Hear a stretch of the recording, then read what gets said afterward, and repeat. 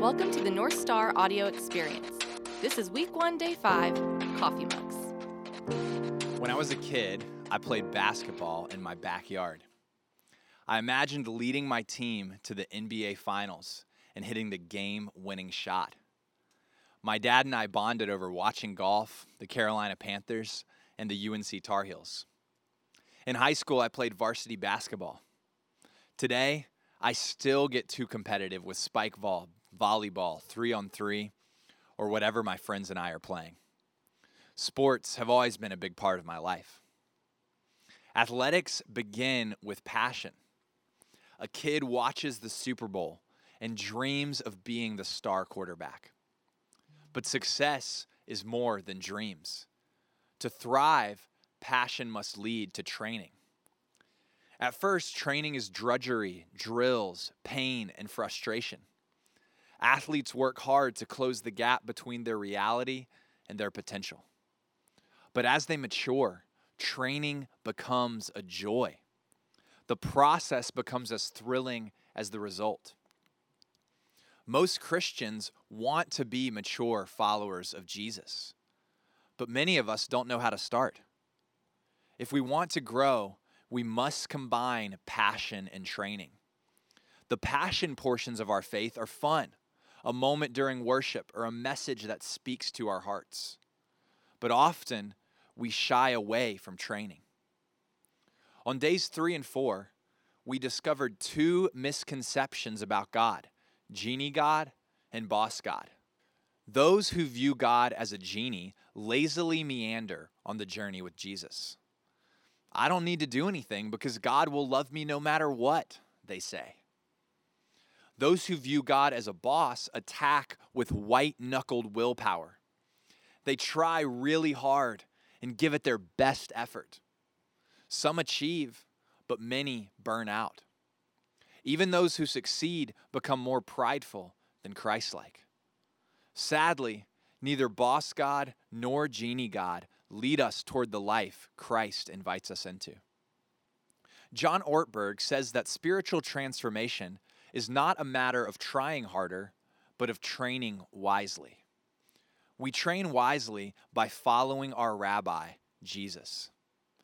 In his book, The Ruthless Elimination of Hurry, John Mark Comer writes, Jesus' life rhythms, or the details of his lifestyle, have come to be called the spiritual disciplines. I prefer to call them the practices of Jesus.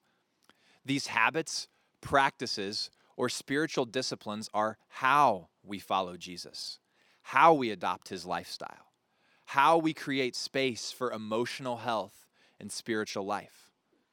They are how we open our minds and bodies to a power far beyond our own and affect change. As we adopt Jesus' life rhythms, our lives, both inward and outward, will begin to look more like his. By the way, I learned much of what I know about the practices of Jesus from John Mark Comer. This chapter and many others will be heavily influenced by him. Most people don't get excited about the spiritual disciplines. From here on out, we'll call them the practices of Jesus. The term conjures fear of legalism, drudgery, monasteries, and long white robes. This could not be further from the truth. In Matthew, Jesus extends one of his most gracious requests. Come to me, all who labor and are heavy laden, and I will give you rest. Take my yoke upon you and learn from me, for I am gentle and lowly in heart, and you will find rest for your souls. For my yoke is easy and my burden is light. Jesus' lifestyle does not add to our burdens. He lifts them and leads us towards rest for our souls. Think of the practices of Jesus like coffee mugs. My wife Katie and I love coffee. We're also slightly obsessed with coffee mugs from different cities. Although mugs are fun to have around, they aren't of the utmost importance. They're merely containers for the goodness of coffee. Because coffee is a liquid, it would be impossible to hold or drink it without a container. The mug, however cool it may be, is a means to an end.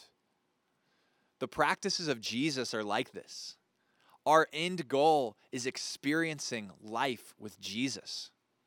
God is infinite. We are human. God is sovereign.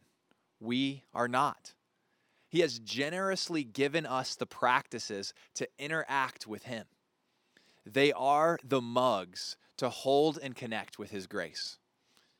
Each week during our North Star journey, we will learn one practice that followers of Jesus have been using for thousands of years to walk closer to God. Today, we will start with a simple practice, solitude. This practice, like the others that we will study, is drawn from the life of Jesus. He habitually withdrew to lonely places to spend time in silence with His Father. In the Gospels, we learn that Jesus often withdrew to the wilderness for prayer. Solitude is intentional time in the quiet to be alone with God. When we practice solitude, we obey God's invitation to be still and know that I am God.